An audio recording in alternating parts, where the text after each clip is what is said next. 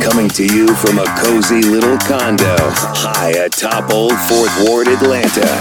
Welcome to The Ron Show on America One Radio. Here's your host, Ron Roberts. And a happy Friday to you. First and foremost, I want to thank everybody who reached out and texted and DM'd and even some calls. I love calls. I'm one of those folks that I prefer a text before a call, but when I put the show's phone number out, it's not your fault. Anyway, thanks so much to everybody who reached out and wished me a happy birthday. I do appreciate that. We're now year 49, day one of the life of yours truly, Ron.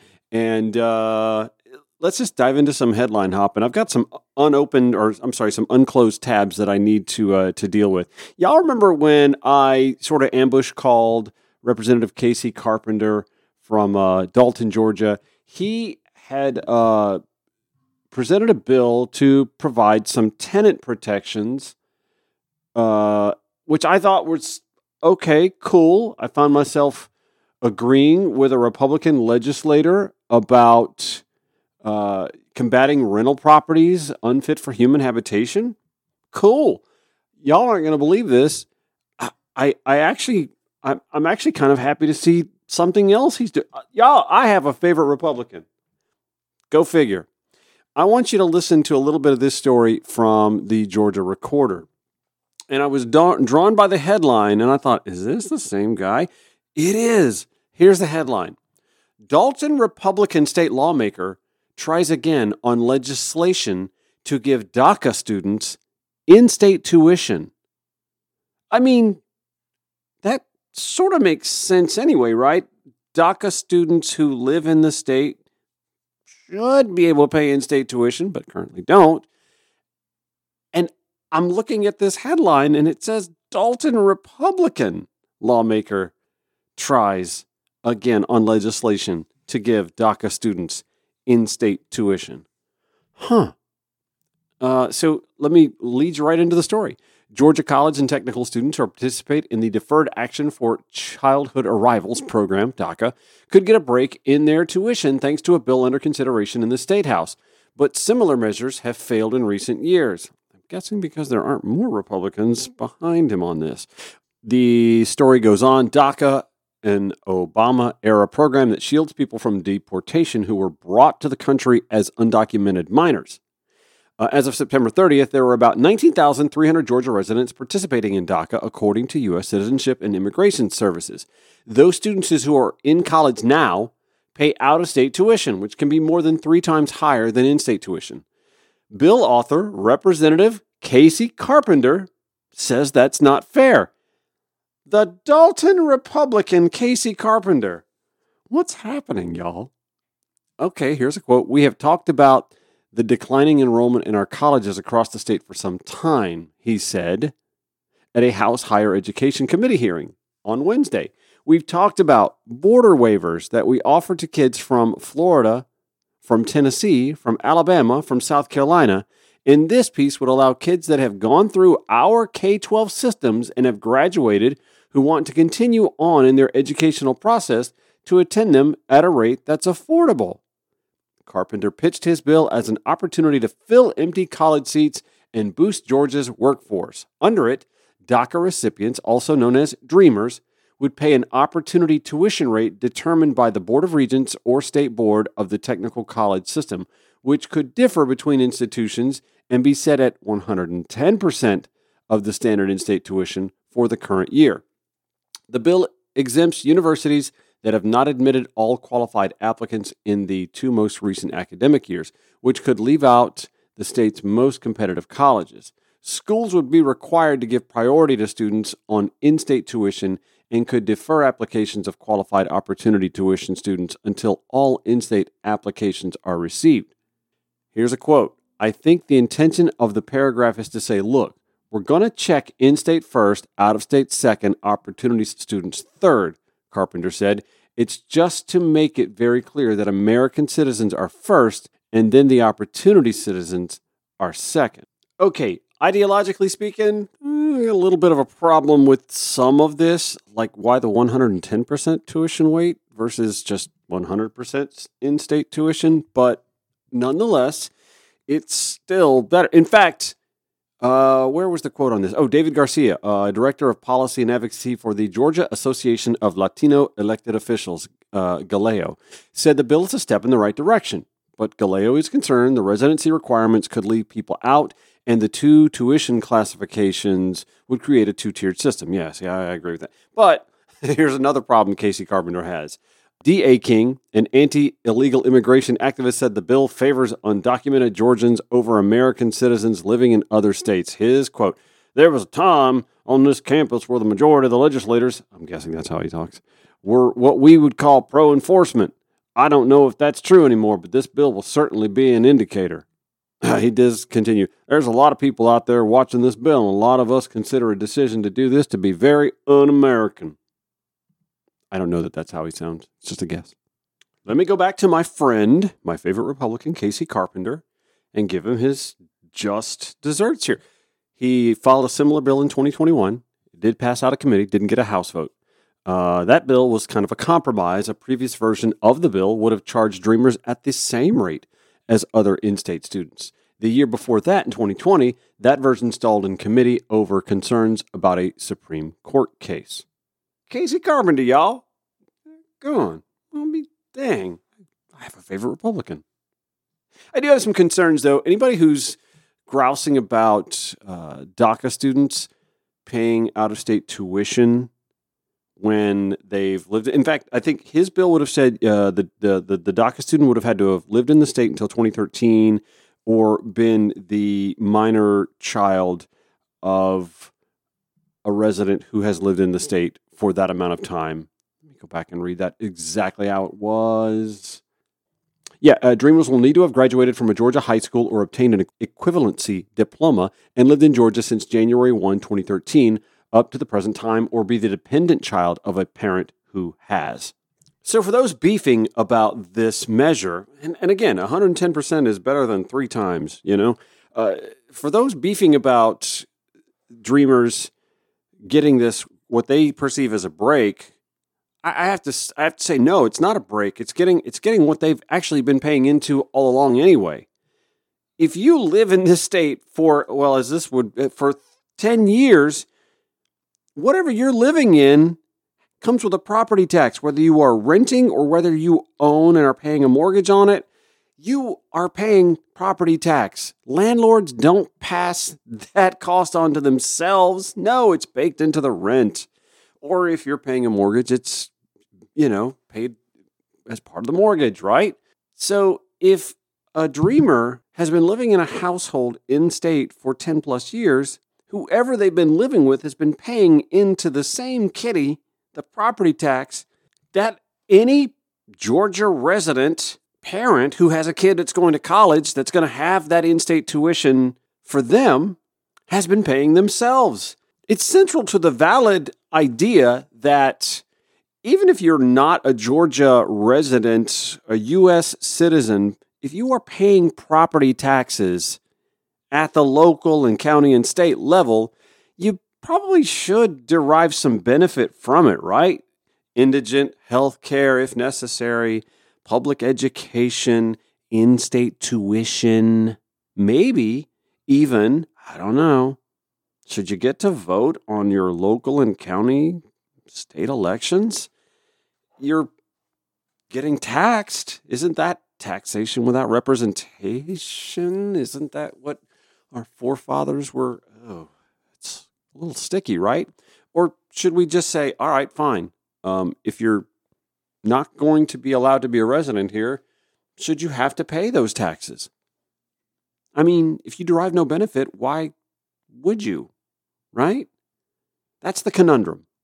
And for the record, I don't know exactly how I feel about a non-citizen, a non-resident. Well, not really not resident. They are a resident. They're just not citizens. I don't know how I feel about a non-citizen participating in elections.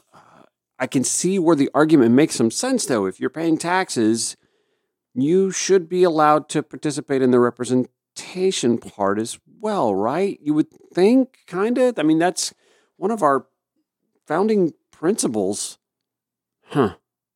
This is just another one of those sticky things that doesn't get cleaned up, doesn't get fixed, because our federal immigration policy has been stuck in the mud at the federal level for so long. We just can't seem to get any substantive adults in the room conversation, some tangible solutions to deal with our immigration problems.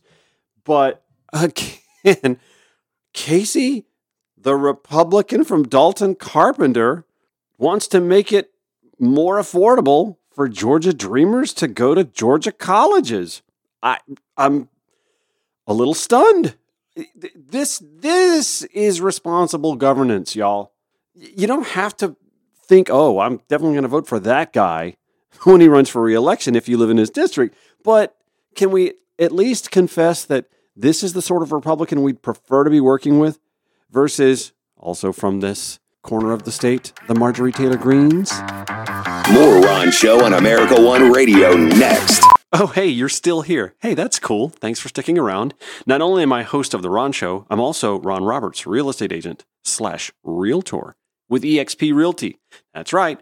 I help folks buy and sell residential real estate in and around Metro Atlanta. And we've been through a crazy couple of years, have we not? Between COVID, the post-COVID market, the craziness. You could throw an open house on a souped-up tool shed and you would have cars lined around the block to come in and see it and throw an offer well over asking price.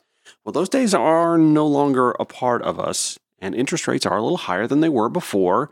But I must say, it's still a great time to either buy or sell, or both, real estate, residential real estate in Metro Atlanta. Why buy? I tell tenuous buyers all the time, if you are renting right now, you are paying someone else's retirement accounts your money, and it might as well go to you. The cost of housing in Atlanta is not going to get cheaper. The population is going to continue to grow well into the 2040s, with nearly 1.5 million new residents expected to come here. So you better get a house sooner rather than later. And if you can afford to buy an investment property, now if you already own your home, why not buy one nearby you as well and create some additional income that could be your retirement savings, and you get to choose one of your new neighbors. Now, if you're thinking about selling, but you're thinking, oh man, I really missed out on that huge market in the past summer or two. Okay, yeah, sure. But the values aren't dropping, so you've still got plenty you've earned just by owning what you're in and need to sell soon. Got questions? Feel free to hit me up. 843-283-0078 or email me, ron@rononthereal.com. Georgia MLS 396720. Website, rononthereal.com. That's me, Ron Roberts with eXp Realty. Broadcasting 5 days a week to make common sense common again. This is The Ron Show on America One Radio. Earlier this week, we spoke with Stephen Owens with the Georgia Budget and Policy Institute about the pitfalls of school voucher pushes in state legislatures. Here in particular in Georgia, there is another new state voucher bill, Senate Bill 601. Didn't work last year. Senate Bill 173 in 2019 didn't either, but Senator Greg Dolezal of Cumming is not giving in. So he has filed a new bill, 233 this week, would open school vouchers up to just about any state resident who is willing to accept full responsibility for their kids' education. It would send $6,000 a year to parents to help cover education-related costs, including private school tuition. His thinking now is that, coming out of COVID, that there's a little more political momentum. Now, Dolezal says he plans to amend the bill so that it only applies in years when the state fully funds public schools per its Quality Basic Education Act formula. That's something that Stephen Owens brought up in our conversation earlier this week as well. It's hard to imagine a world where school choice proliferates without it hurting public schools, because it's the same public dollars. Like, we're talking about the same pot of money, which is our tax dollars, revenue that state collects. If we're going to send that to private schools, it's got to come from somewhere. Yeah.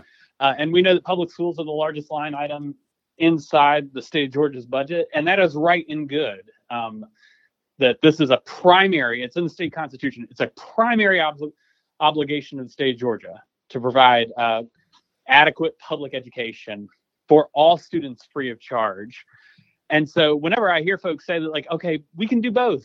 We can have a school choice system and a public education system. I find that hard to believe when these vouchers that the author wrote that need to be expanded were started when the state of Georgia was cutting billions from public education. Mm-hmm. So it's very much treated in the eyes of lawmakers as instead of going to public schools, why don't we instead fund these private schools via these vouchers? So it's hard for me to not see the connection between those things. The reason schools might struggle to provide opportunities is because they don't have the resources, because we're sending hundreds of millions of dollars to things like private school vouchers. And so in a similar note, the folks at Fund Georgia's Future had a nice little tweet thread earlier today at Fund GA Future. I'll share that for you at Ron Show ATL. That talks about Senator Dolezal's amendment, saying the proposed amendment that this voucher would only apply when the state fully funds public schools is a good one. Let's look at other amendments that would make this bill better. And here goes their thread. First, any talk of, quote, parent empowerment falls flat if parents aren't notified of the intentional discrimination that a potential private school performs. So their proposed amendment, participating schools must clearly state online and physically the types of students they refuse to educate. Second tweet, the definition of fully funded public schools needs to be accurate. Georgia is one of only 6 states without any funding to educate kids in poverty. Here's their proposed amendment. This voucher will not take effect until Georgia passes and finances an opportunity weight. Third tweet, protections for students with disabilities and multilingual learners are forfeited when families take vouchers. State law can change that. Here's their proposed amendment. Participating private schools must enforce federal protections provided in IDEA and Equal Educational Opportunities Act. Fourth tweet, when the state pushes vouchers, this lowers the amount of money needed to maintain and improve public schools. Their proposed amendment. Public schools will be held harmless for 2 years for a student who takes a voucher, 5 years for rural schools. Their fifth tweet. The public is kept in the dark about standards, discipline, practices, curriculum, etc. in private schools, making vouchers ripe for fraud and abuse. Their proposed amendment. Robust state auditing of participating schools with quarterly reporting of discipline, curriculum, etc. Sixth tweet. The Constitution's framers, both Georgia's and the United States, prohibit state-sponsored religion. The separation of church and state needs to be recognized and enforced. Their amendment, no voucher can be used on parochial education. Their last tweet in this thread, these vouchers have so little upside and such propensity for fraud and discrimination that there is no reason for the state to invest. The amendment, set the voucher dollar amount to 0 into perpetuity. Love that. And as Stephen Owens from the Georgia Budget and Policy Institute told us earlier this week, Tuesday as a matter of fact. I think it's a little bit of myth of what better performing means. Okay. That in the American mind, the idea of excluding certain children means that school must be great. That because if there's a line stand that's been formed outside a door, it must be exclusive, and that must mean that you're doing excellent work. I don't think that we need to give the benefit of the doubt to private schools, that if you kick out kids for being gay or for being trans or because they can't meet the needs of them with special needs, that somehow that makes that a good school. That means that they are picking the children. This is not school choice in the sense of parent empowerment. It's school choice in the sense that the school gets to choose who they are educating. So that does not sound to me like an excellent school. That sounds like a high wall has been put around that education. It's like a self-fulfilling prophecy. If you take the best of the best from the public schooling systems and leave the children that are more in need of one-on-one attention, are you not fulfilling what you say is already the case in the public school sector to begin with? Absolutely. I mean, so higher ed is a great example here. We celebrate schools that reject tons of kids and say they're excellent. Look at the Ivy Leagues, how excellent they are, because look at what these graduates are doing. They're rejecting 93, 95% of the people who apply. So yes, absolutely. It becomes a self-fulfilling prophecy where it looks like they're doing such great work when really they're failing to educate all students. And then what makes this even harder to swallow is that now that we have like these good blue ribbon studies of how students who take these vouchers are doing, it's clear that they're taking this ridiculous hit to their test scores once they use a voucher. That students who use these vouchers in universal states like Louisiana, Indiana, Ohio, when we've had good high quality studies of how they're doing, the hit to their test scores is worse than what's happened with school closures due to the coronavirus. It's worse than what happened to students' test scores after Hurricane Katrina. You'll hear a lot of lawmakers, I think rightfully, bemoan the hit to kids' test scores, reading and math, because of school closures, because they lost their parents and grandparents. And they say, okay, how are we going to get kids' scores back? We have not measured a worse education intervention than school vouchers. What is the cause of that? Seem like, well, because these schools are not prepared to educate all children. They're educating portions of it. And when we create these programs, hundreds of millions of dollars, state dollars, it incentivizes bad programs to open up and get that free money. Staying on the education front, another way conservatives are damaging our public education system, the author of Southern Gay Teacher, Randy Fair, talks about the impact of anti-wokeism, not just on students, but on LGBTQ plus teachers too, when we return. This is The Ron Show on America One Radio. And I am joined by former Fulton County teacher, now a retired teacher, and man, you've got the life living in Wilton Manors, Florida, one of my favorite little pockets of the Southeast. Randy Fair, thanks for joining us. I appreciate it. Thank you. Thank you for having me. So Randy wrote a book entitled Southern Gay Teacher, by the way, available from Atmosphere Press. Is that on Amazon? Can folks just run right out to Amazon and get it?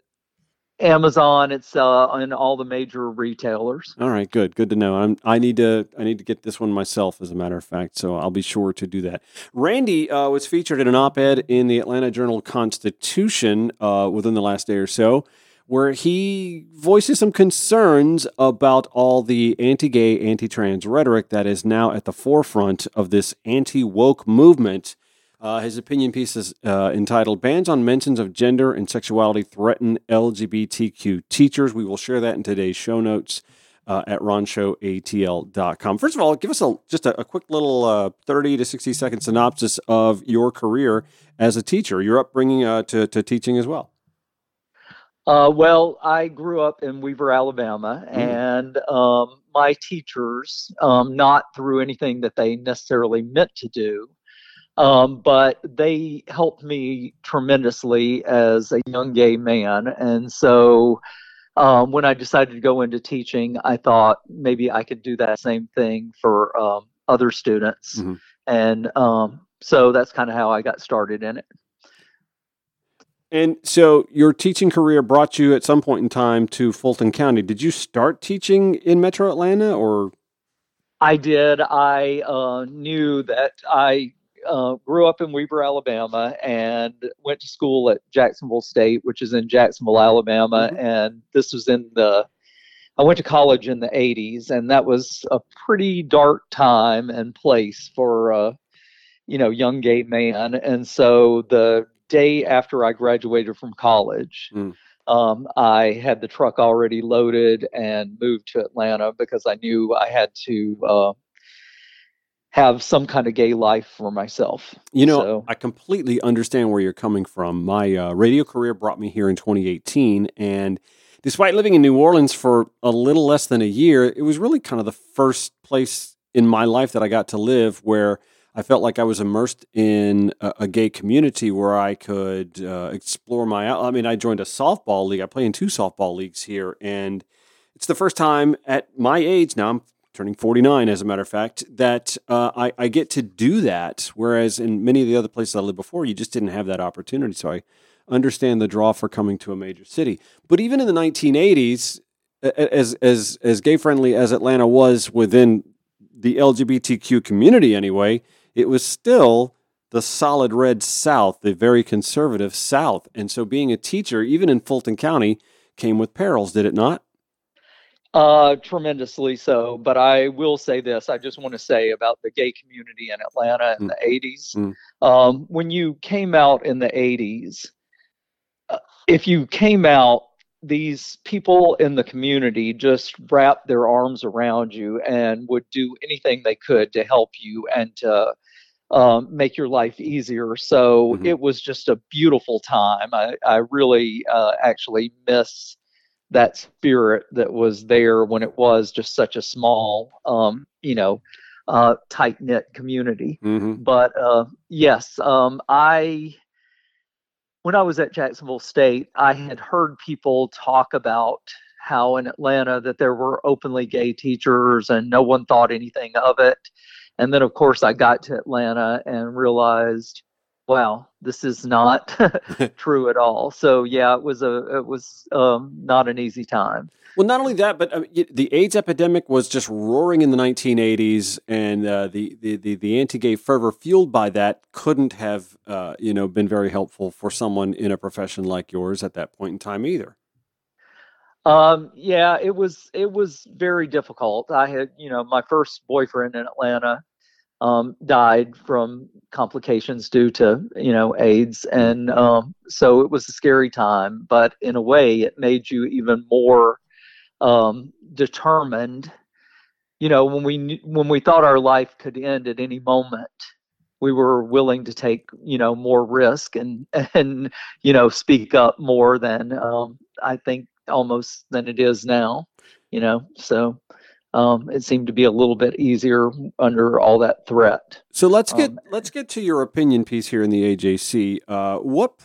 What fueled your interest to write about the current anti-woke, anti-gay, anti-trans rhetoric coming from the right aimed at schools and in particular students and teachers? Well, this is something that has been, of course, just infuriating me, but I have really, read these articles and not known what to do about it. Of course, this is a topic that I've been speaking about for, a long, long time. But the thing that triggered that particular article was the teacher that had read my book and then contacted me because that teacher knew that I had been threatened with being fired. Mm. And the teacher did a pretty basic activity where the students in the club were allowed to express their identity. Mm-hmm. And someone got angry about that, called in to the school system, and then the school system called this person in to HR and threatened the teacher.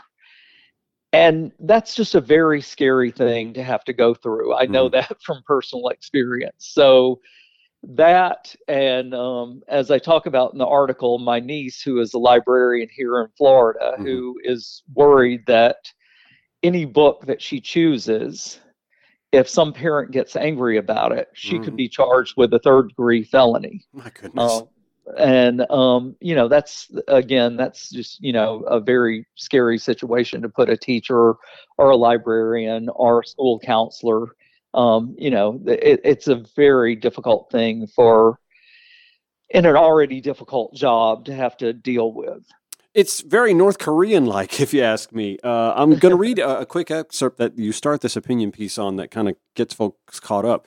You said here, an award-winning teacher from Georgia had reached out to you recently with fears of being fired over a pretty innocuous activity, allowing students in the Gender and Sexuality Alliance Club to express their gender. Now, when students excitedly posted about the activity in their Instagram account, apparently someone with a conservative outlook was offended, and that's what led to what they were dealing with. And you also mentioned that Georgia Senate Bill 88, if it passes, that situation would only get worse. In a GSA club, such as the one this teacher sponsors, students under 16 would be unable to discuss their gender identity with the sponsor unless their parents gave consent.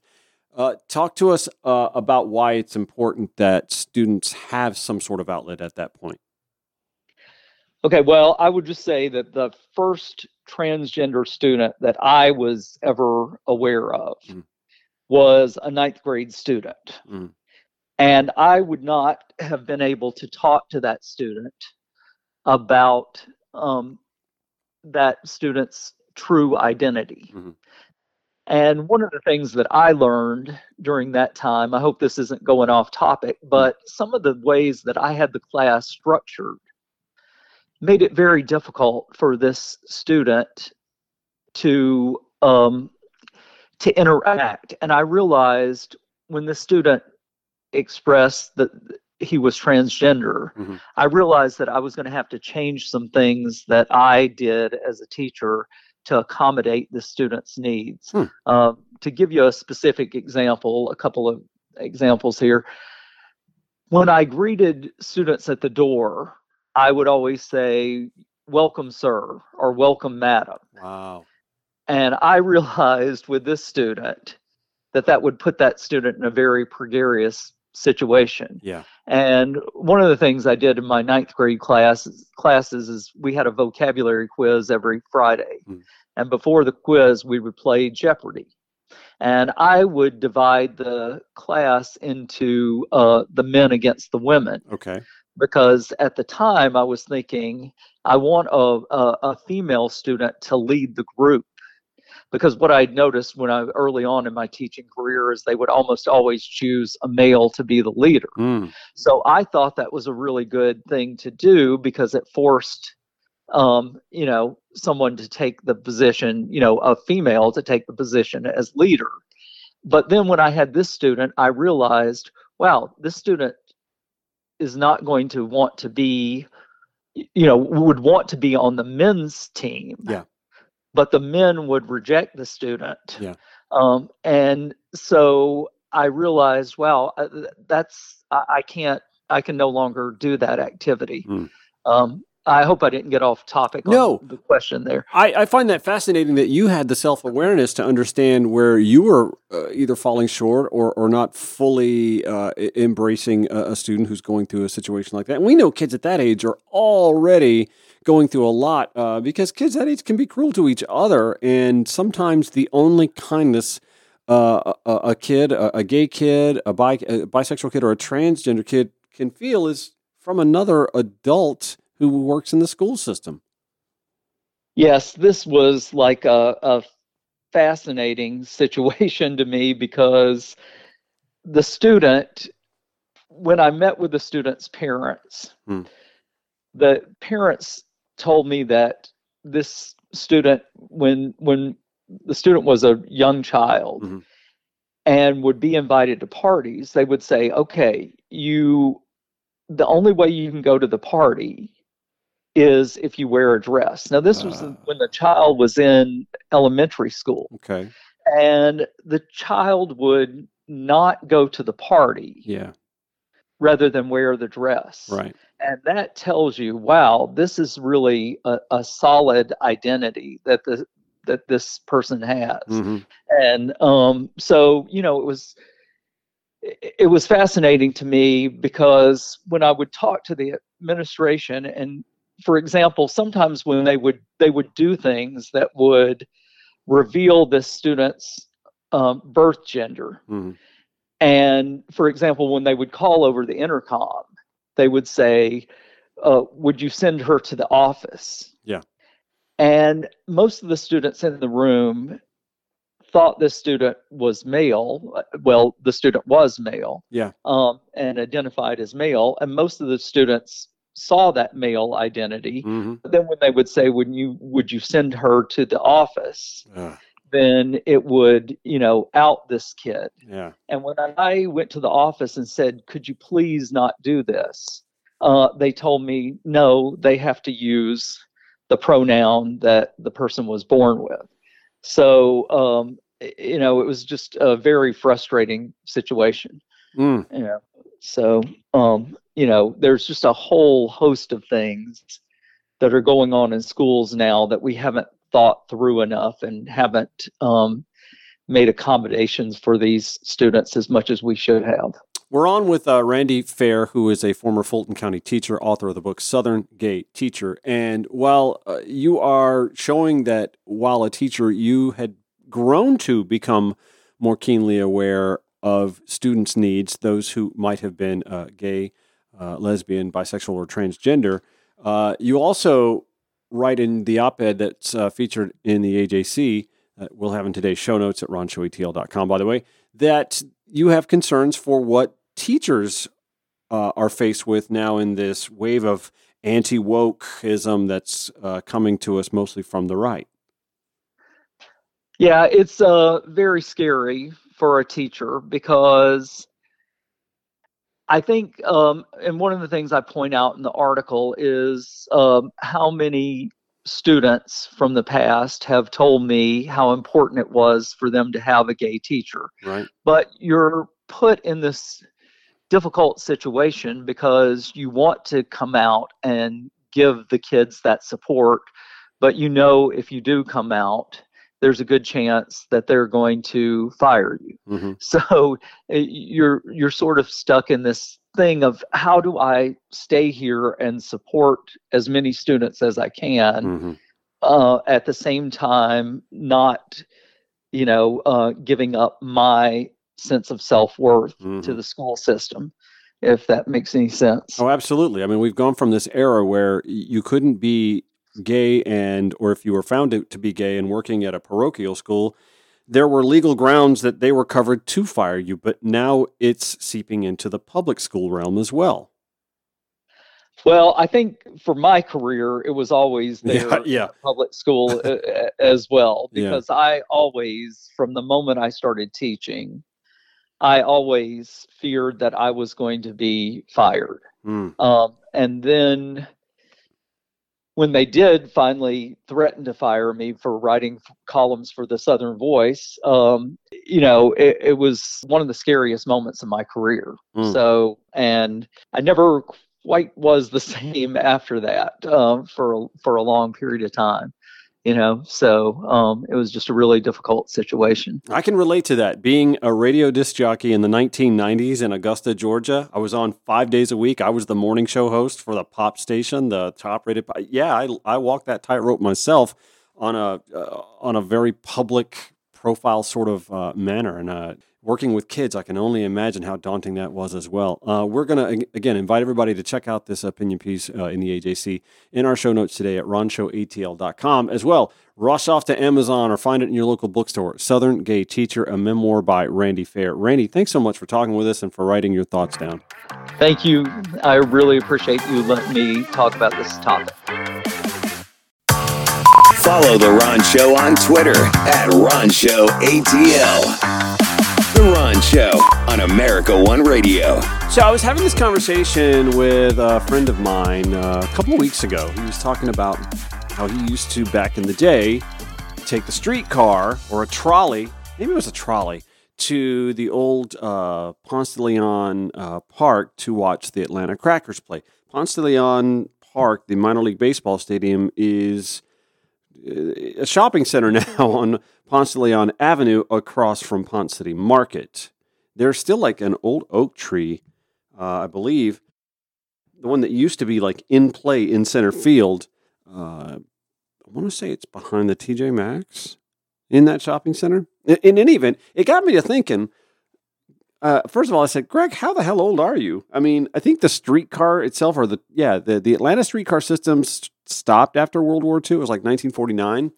And even before then, they transitioned to trolleys. So maybe it was the trolleys he was on. And then, of course, buses as well. But Atlanta used to have a pretty vigorous streetcar network from the late 1800s, 1871, until the last line closed in 1949. And I thought, man, we need to get this back. And Marta's sort of kind of slowly talking about getting back to it. But of course, we get the wild-eyed fantasies and the dreams thrown in our face as we go to vote for, new sales tax increase to cover it. And then we get buses. That being said, it is encouraging to hear that Marta is doubling down on their intent to continue expanding the streetcar. And right now, the streetcar kind of goes from nowhere to nowhere. It'll dump you off at the Ferris wheel downtown near Centennial Olympic Park, and it does this figure eight around downtown over this way towards the Martin Luther King National Park and Sweet Auburn Avenue and all that stuff.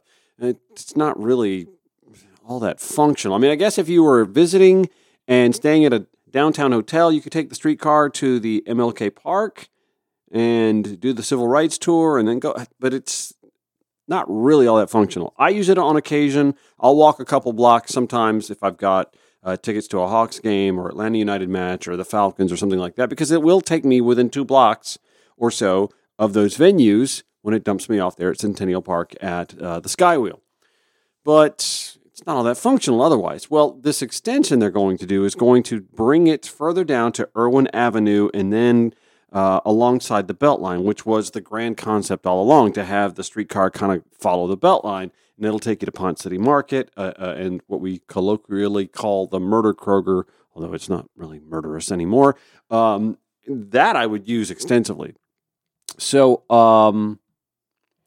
a MARTA representative offered the AJC a, quote, polite but firm assessment of the status of the $230 million project. Project manager Brian Hobbs says, this is happening. He told dozens of people who were gathered at Hoggebrook's funeral home in the Sweet Auburn neighborhood. He said, quote, I've heard from the mayor's office, this is a project they want to go forward. This project is happening. Hallelujah. Now let's push further. Let's get it to Piedmont Park. Let's inch it on up towards Buckhead. Let's loop it back around into Bank. I mean, let's really get that extensive network that used to exist in the old school days, in the old city of Atlanta. 1871, y'all, to 1949, we had an extensive streetcar network. Folks that live in the city would love it, would use it immensely. And I maintain it would create FOMO, folks who don't have it, who don't have access to mass transit because they've been voting it down, Gwinnett County, Cobb County, would look inside the perimeter and go, looks like that's pretty popular. Folks would use that. Sure would be nice if we had some way to connect to it. You know, like a MARTA line to the Battery. Hello, Braves fans. I had another unopened tab earlier this week that was talking about that British study about the 4-day work week and how I think they used like 60, 70 companies to try a 4-day work week. And after COVID, it just kind of became a thing for a lot of folks anyway. And like almost, in fact, more than 90% of the companies after the study found productivity went up, and those companies are sticking to the 4-day work week. I'm encouraged by that. Going to share that link for you in today's show notes. Gosh, I hope I remember to do that. Last thing I want to go over today. Oh yeah, on this day in Black History. Got to do that. We only have so many more days left in Black History to do this, and I've had a really good time and actually learned a lot in the process. I believe off the cuff, it's Floyd Mayweather's birthday. I think I remember seeing that on ESPN. Also, it was on this day in 1864, y'all. This was Civil War era that the first black woman received her MD. Rebecca Lee Crumpler became the first black woman to receive an MD degree. She graduated from the New England Female Medical College. One of my favorite movies, Hidden Figures, and it was Katherine G. Johnson, who was the groundbreaking mathematician featured in Hidden Figures, passing away on this day in 2016 at the age of 101 years old. All right, I kind of want to go back to Dr. Rebecca Lee Crumpler. I cannot find evidence of a movie about her. And, you know, Hollywood's going to Hollywood something up, so maybe there's just not enough interest. But I cannot believe that the first black woman doctor in the United States doesn't have a movie about her life.